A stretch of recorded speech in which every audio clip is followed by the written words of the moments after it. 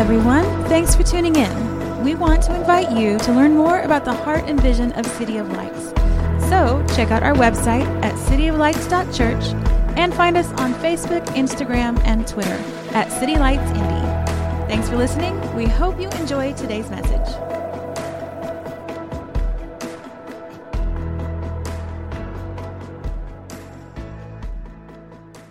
Good morning. How are we? Good. Well, my name is Tony. I have the pleasure of being on the teaching team here at City of Lights. I just want to welcome you to spending some time with our church family. It's such a blessing to be able to serve you and get to know everybody and just kind of just mingle with the people of God this morning. So I really just feel blessed by your presence here. So there's a lot of places you could be this morning. There's a lot of things you could be doing with your time, but we're thankful that you chose to be here with us. And so, in terms of being other places, doing other things with your time, I think that we can see church as just one of many possible things that we can be doing with our time. But you see, we don't. At City of Lights, we don't view church as a hobby, as a thing we just kind of like do on Sunday because it's fun, though it is fun to get together with everybody, but we actually enter here to experience the manifest presence of God in this room. And so my prayer for you today is that you've been able to experience a little bit of that, and you continue to as we go on this morning. That is for free, not even part of the message, so you can just take that with you. So a few months ago, I was part of a team building exercise. And so I don't know if you've been through team building exercises before, but they're usually some sort of little activities or things you discuss with your groups, and you get different perspectives. And this team building activity was actually something that was from people from all different types of organizations and all different types of entities who do different things. And so it was very general in terms of how they were able to talk. But they told us that what they wanted to talk about with us in that 2-hour session was the purpose of life. And I was like, all right, finally, somebody's going to tell me about the purpose of life in this team building exercise in 2 hours. I'm really excited to hear what they have to say. And so their premise was this, that through some studies and things that they quoted, that the philosophers and things, that the purpose of life is to gather as many experiences as possible. That's the purpose. And to me, first of all, that sounded more like an ad for a credit card than it did for actually like the purpose, like MasterCard, gain as many experiences as possible. But, and so then they have us kind of get together in teams, and the team goes around and talks about, hey, this is the experiences I want to do, and this is the experiences I want to do, and they get to me, and I'm like, actually, this premise kind of falls on its face, because what if my purpose and my pursuit of experience kind of clashes with yours, and then I don't really care about yours, because I'm trying to gather experiences regardless of what you're doing, and once I've gathered an experience, I throw everything away and chase another. Needless to say, not much team was built in my group that morning. I kind of wrecked these things. But we as Christians probably wouldn't say that. We wouldn't say that our goal, our pursuit, our purpose in life is to just gather a bunch of experiences, or even to chase one specific experience, material experience in life.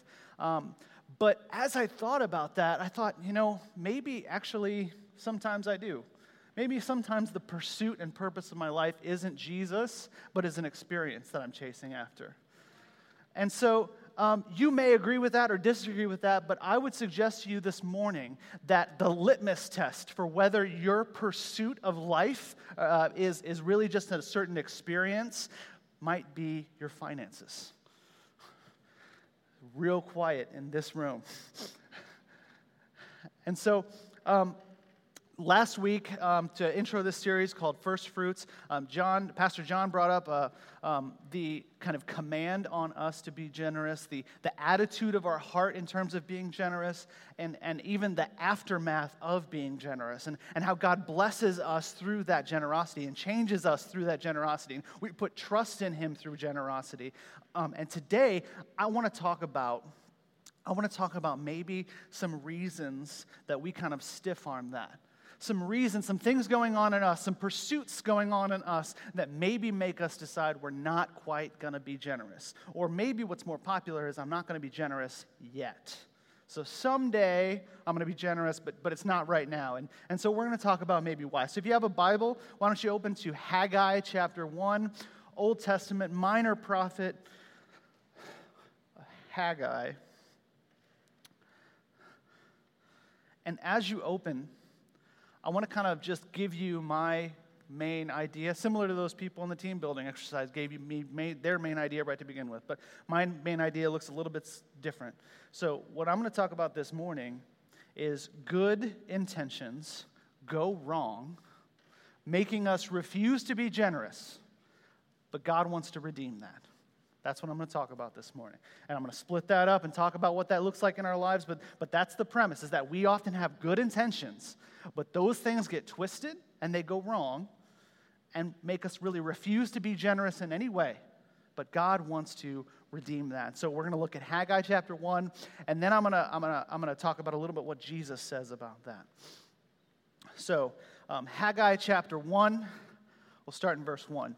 In the year of King Darius, on the first day of the 6th month, the word of the Lord came through the prophet Haggai to Zerubbabel, son of Shealtiel, the governor of Judah, and to Joshua, son of Jehozadak, the high priest. The Lord of armies says, these people say the time has not come for the house of the Lord to be rebuilt. Now, I'm going to stop there for a second because I want to give you a little bit of a background. So in the Old Testament really centers timeline-wise around this thing called the exile, in which God allows Babylonians to come in and to destroy Jerusalem, destroy the temple, and pull the Israelite people into exile for a time. Think Daniel. Think of Shadrach, Meshach, and Abednego. Think Nehemiah going back to rebuild the wall. All these stories center around this exile that happens. And so after the exile, when the people of God the Israelites finally moved back to Jerusalem, they moved back with fervor. They moved back with an angst in them that we are going to go back and rebuild the temple. We're going to go back and raise up what has been destroyed and worship our God together in this community within, and it centers around rebuilding the temple. And so Ezra chapter 4 kind of tells a little bit historically about this. I'll just read you one quick verse. You don't have to turn there. But Ezra 4:24 says that now the construction of God's house in Jerusalem had stopped and remained at a standstill until the 2nd year of the reign of King Darius of Persia. So that was the time we just talked about. And so the construction was at a standstill. They had moved back and they had stopped. And the matter of the fact is this: they had gotten back and just hadn't gotten around to it. They had this really great mission to build the temple, and they just quite didn't get around to it. And we can really ridicule that, but I would suggest to you that maybe that is something that we do a lot, where we promise either other people or God things, and we just kind of don't get around to it because we get distracted really easily. I think that one of the most oftentimes this happens with me is like when you tell somebody, hey, brother, sister, I'm praying for you. How many times do you say, brother, sister, I'm praying for you, and you just quite don't get around to it? Oh, and what I used to do with this, when I hear somebody say something like what I just said, I'd be like, well, okay. You see, what I do is I say I'm going to pray for you, and then I throw up a quick prayer, like a 10-second prayer, and then I've done it. See, that way I'm not lying to them.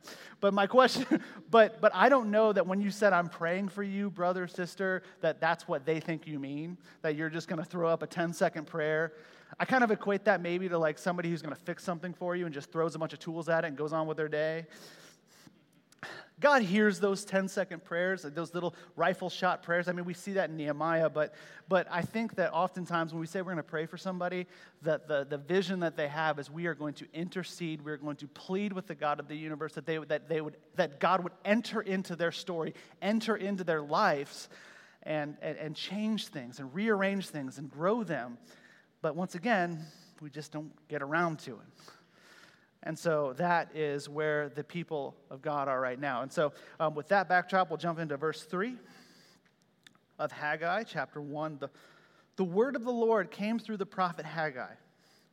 It is a time for you yourselves to live in paneled houses, while this house lies in ruins. Now the Lord of armies says this: think carefully about your ways. You have planted much, but harvested little. You eat, but never have enough to be satisfied. You drink, but never have enough to be happy. You put on clothes, but never have enough to get warm. The wage earner puts his wages into a bag with a hole in it.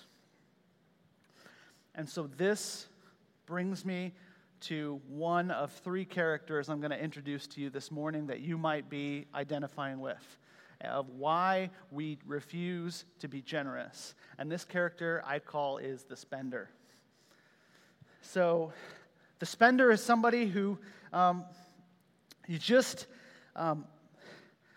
you want to give, you want to be generous to God, to the church, and you want to be generous with other people, but there's just this thing that you want to get first, and then you'll do it, and then you get that thing, and then there's another thing that you need, and you want to keep trying to buy things to really make yourself externally look better and really impress people around you. And then you realize the truth that when you're trying to impress these people, either the people change or the standard to impress them keeps changing. And so you keep chasing after this moving target, buying more and more and more, until you finally end up in a place where you swipe the credit card, and that says, and every time you swipe the credit card, it really is you saying, I matter, I belong. This is the spender. And so, as I mentioned before, that there's good intentions that go bad. So I broke the spender down a little bit. So the good intention of the spender is this: God wants to bless the hard work of his people and provide for them. I mean, that's a good thing, right? So we work hard, we get money, and we provide for our families. God blesses us with things, and you have that nice new ride or whatever it is that if you can bless other people with that, then great. And it's not wrong to buy things. It's not wrong to enjoy things, but then that goes wrong when my value starts to become dependent on other people's view of how much stuff I have. So then I start to buy things to enjoy them, and then I realize that I get some attention from people, and then I start to buy more things because the more stuff I have, the more attention I get. And when it comes to being generous, they often say this: I am not generous because I can't squeeze it into my budget. I just can't squeeze it in. I've got to buy this and this and this, and I've racked up a bunch of credit card debt buying all these things, so I just can't quite squeeze it into my budget to be generous to anybody. But God wants to redeem that this morning. He wants to redeem the hold that material possessions and external opinions have on us. And Jesus speaks to this in Luke 12. So Jesus speaks directly to the spender, and he says this in Luke 12:15.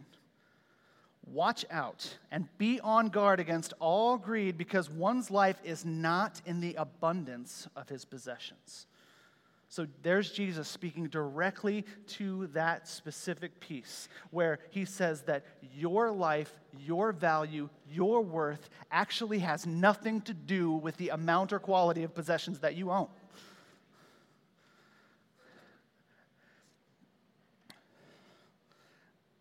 And so we return to Haggai chapter 1 to continue this story of the people.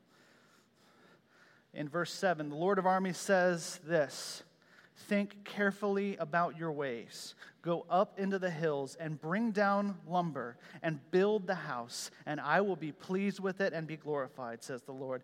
You expected much, but when it amounted to little, when you brought the harvest into your house, I ruined it. Why? This is the declaration of the Lord of armies: because my house still lies in ruins, with each of you is busy with his own house. So these people have expectations. They've built their wealth up, and they have these expectations that life is going to be so much better once we have this kind of amassed amount of possessions, of material, of money. And so for those of you that kind of listen to me talk about the spender, and we're like, yeah, tell them, get them, because these people are so irresponsible, or, I save everything that I have, so I'm not really in that camp. So the second person I want to talk about is the saver. So you expected much from all of your savings and all of your wealth that you build, but you got little out of it. And the saver, once again, has great intentions. The good intention of the saver is that it is good and right to prepare for emergencies, and in fact, biblical to leave an inheritance for generations to come. So if you're a saver, you've built up that retirement account, you've built up that savings account for an emergency, then there's actually nothing wrong with that. That's actually a very wise and prudent thing to do. But where it goes wrong is we want to insulate ourselves from ever needing God because we have enough money. So we build up this savings account because just in case everything goes down the tubes, I've got enough money to handle it. I actually don't need any intervention from the almighty God of the universe. So I can come to church, I can worship, I can praise God because I know that when things go bad, I actually don't even need Him. He's my last resort because my first resort is to dig into the bank account. And so maybe feeling like you matter doesn't come from swiping your credit card, doesn't come from amassing possessions, but feeling like you matter could happen even easier. All you have to do is get out your phone and open up the bank account and see that number. And that number reassures you that you matter. That number reassures you that everything's okay. And so God can be there, God cannot be there, but I'm safe because I have this money. And what Haggai is saying is that I know you expect a lot out of that, but in an instant, that can go south really fast. And this retirement, this dream that you have, that you've been saving for, this future life where you're on a boat somewhere and like sailing across because you've saved enough money. And there's nothing wrong with being on a boat. I'm not saying that, but the truth of the matter is when you retire, I don't know that it's going to look that glamorous, because I think that there's a commercial I remember from a few years back where this couple kind of saves up for retirement and moves down south and then kind of keeps getting messages from their grandson and things like that, and eventually moves back up to the cold north because they want to attend his soccer games and softball games and things like that. They quickly realize that that even though we've saved for this future vision of what life looks like, that's our pursuit, it turns out that's actually not kind of delivering the goods that we thought it would. And that our pursuit actually was kind of twisted because we thought that this was going to be a life of comfort and no problems. And the truth is when we get older, that's not always the case. When we get older and things get difficult, all of a sudden our perfect dream kind of gets shattered. And so everything we've been constantly putting in a retirement, which it's good to have a retirement account, but it's been in pursuit of a vision that has never actually been there, that is never actually going to come to fruition. And so they say, I'm not generous because my emergency fund and retirement aren't quite where I need them to be yet, but I will be generous soon. So as soon as we hit this number, I'll be the most generous person that you can find. But once I get that figured out, or if God would, give me all this money, I would be super generous with it. But I'm not quite there yet, so I'll be generous later. That's often what the saver says. Truth is that later never quite comes. That this someday that you're talking about actually really just means never. And God wants to redeem our lack of trust in Him and our hope placed in some future life of wealth this morning. So Jesus actually speaks, once again, Luke 12, right to the saver. Luke 12:19 says this, "Then I say to myself, you have many goods stored up for many years. Take it easy, eat, drink, and enjoy yourself. But God said to him, you fool, this very night your life is demanded of you, and the things you have prepared, whose will they be?" That's how it is when one who stores up treasure for himself and is not rich toward God. That we store up all of these riches and all of these wealth and all this wealth and it's not, we refuse to be generous, and we realize that actually doesn't deliver identity. It doesn't deliver joy. So we'll return to Haggai for the continuation of the story in verse 10. Haggai chapter 1, verse 10 says this. So on your account, the skies have withheld the dew in the land and its crops, and I have summoned a drought on the fields and the hills, and on the grain, new wine, fresh oil, and whatever the ground yields, on man and animal, and on all that your hands produce. Then Zerubbabel, the son of Shealtiel, the high priest Joshua, son of Jehozadak, and the entire remnant of the people obeyed the Lord their God and the words of the prophet Haggai, because the Lord their God had sent him. So the people feared the Lord. So what you see is that God had had caused some trouble for them in their wealth and their riches and what they built up. And so very delicately, I want to talk about the third person that I would call, so we have the spender, the saver, I would call this person the struggler. And I don't want to begin to say that if you're struggling financially, that it is simply just God punishing you until you're generous. I'm not at all trying to say that this morning. But oftentimes, we can feel shame and regret for all the financial decisions we've made before.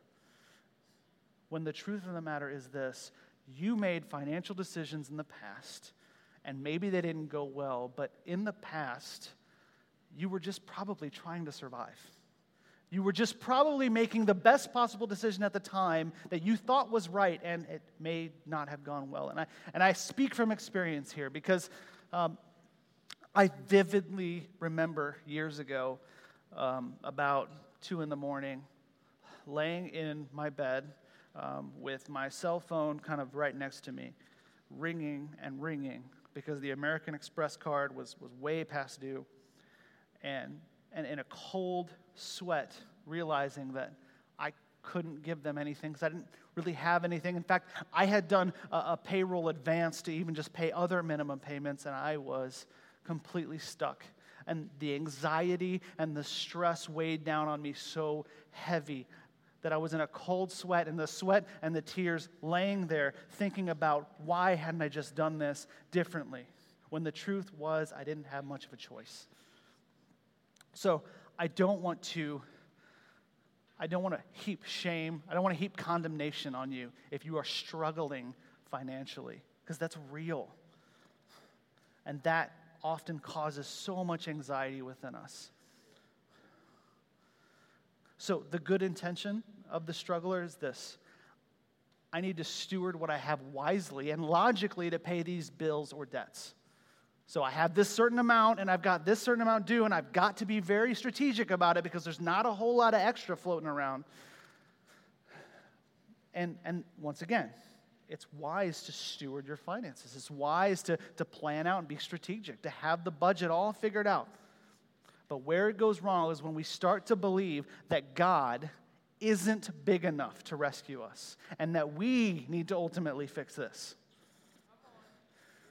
So the belief is this, that I need to very carefully steward everything and very carefully strategically plan everything because God's not going to show up.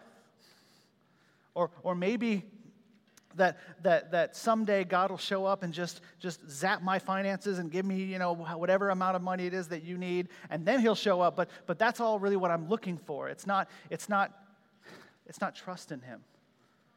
And they often say this: I'm not generous because I just don't have it. And that is real. You feel that when you the money just doesn't quite add up. But this morning, God wants to redeem our faith in him. That we celebrate, we say, Jesus, we love you, and then there's nothing that you can't do. But some earthly money and bills and debts are too big? That this God, we believe, you would say that he created the whole universe and everything in it, that he created you and he created me, and yet, this bill is actually a little bit, God can't quite get this much. so I'm going to have to kind of take care of it. You see, it's not that God specifically needs your money. He doesn't need your tithe. He doesn't need your generosity, but you need it.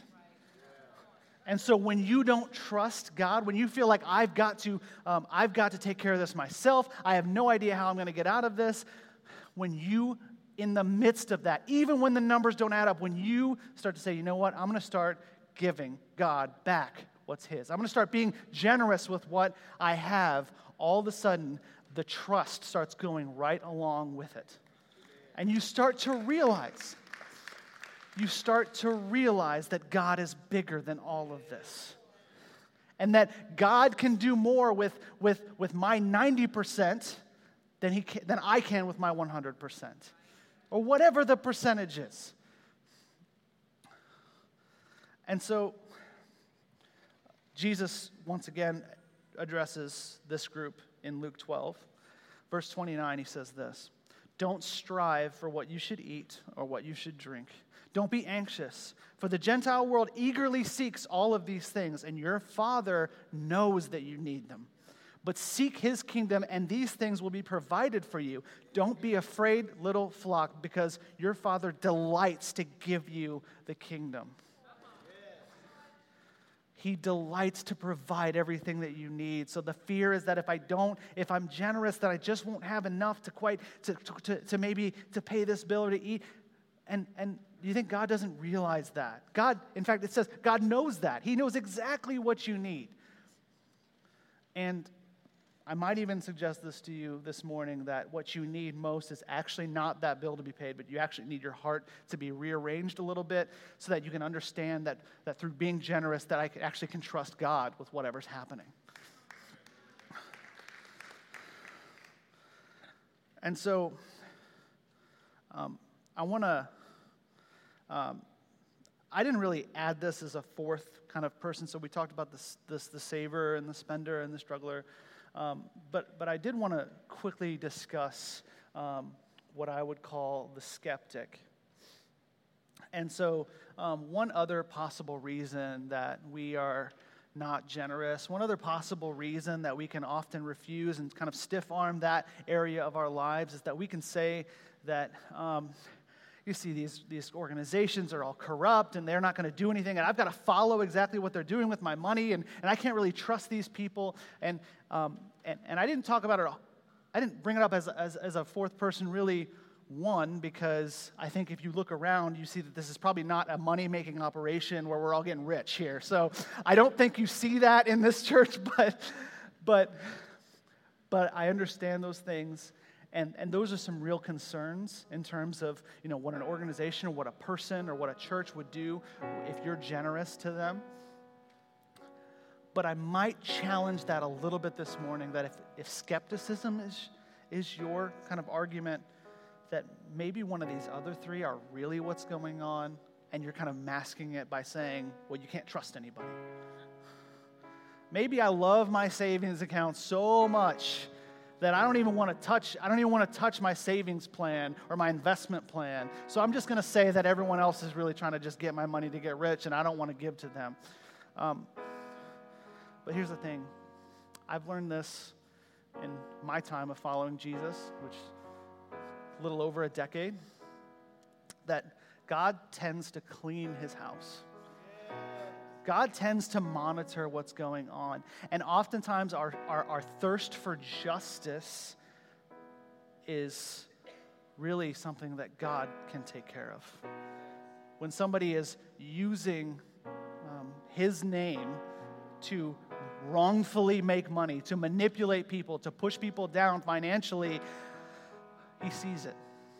And He does not take kindly specifically to those types of individuals.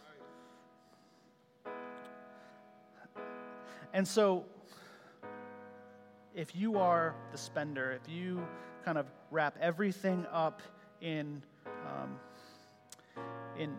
what you have, I might challenge that this morning and tell you that, okay, in the last 10 years, has anything so far satisfied that longing? Has anything so far that you've bought really brought some kind of joy and fulfillment to your life for more than an hour? And if you're the saver, let me ask this. So is the number that you said you needed to save before being generous, has that number been the same? Because you probably would have hit it by now, right? Or is that number keep getting kicked down the road further? Because, I need this. No, I need more for this. And I'll be generous some other time. And if you're struggling financially, is your trust in the right place? Do you feel the weight of the world on your shoulders as you walk in here because of a debt collector? When you worship the God of the universe. So maybe we can start to put our faith and trust in him, because the end of the story in Haggai, chapter 13, God's final message in this passage says this. Then Haggai, the Lord's messenger, delivered the Lord's message to the people and said, I am with you. This is the Lord's declaration. And that's his declaration for you this morning, is that you're not walking through this alone. Whatever the uncertainty of the future or the messiness of the present or the mistakes of the past, that God was with you then, he's with you now, he'll be with you in the future. And he has got this. So maybe an alternative path. Maybe you fall into one of these camps, maybe a little bit of multiple, or maybe something else. But an alternative path this morning that we could walk through is walking in generosity. Walking in generosity that doesn't make sense to the people around us, that doesn't make sense to our financial advisor, that doesn't make sense to our bill collectors, that doesn't make sense to our families. Walking in a generosity that is just ridiculous when it comes to looking at other people. To be joyfully generous. The Bible even paints a picture of somebody that is hysterical about their generosity because they're so excited. An alternative path like that, God has promised to bless. In fact, God specifically says, you don't believe it? Test me. Test me. Take a step and test me in this and watch if I don't blow your life up. Watch if I don't completely alter your finances. Watch if I don't completely change your stress levels. Watch if I don't completely remove your gaze from that phone that has the number on it that you either love or dread. Test me. May we all test him this week. Let's pray. Father, thank you for being a generous God. Thank you for modeling generosity in its most perfect way through your Son, Jesus.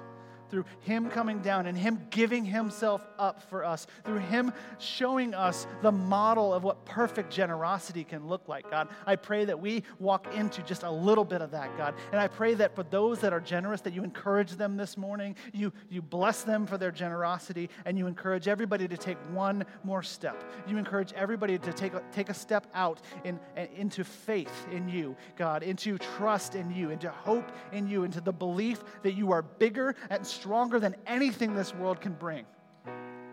God, I pray that you would bless us in this area, yes, of finances, but more importantly, bless our heart, because that is our pursuit. God, reshape our heart. Do some heart surgery this morning. Remove money's grip on all of us. And may we cling fast, not to money, but to you. Not to possessions, but to you. Not to a struggle, but to you. It's in Jesus' name we pray. Amen.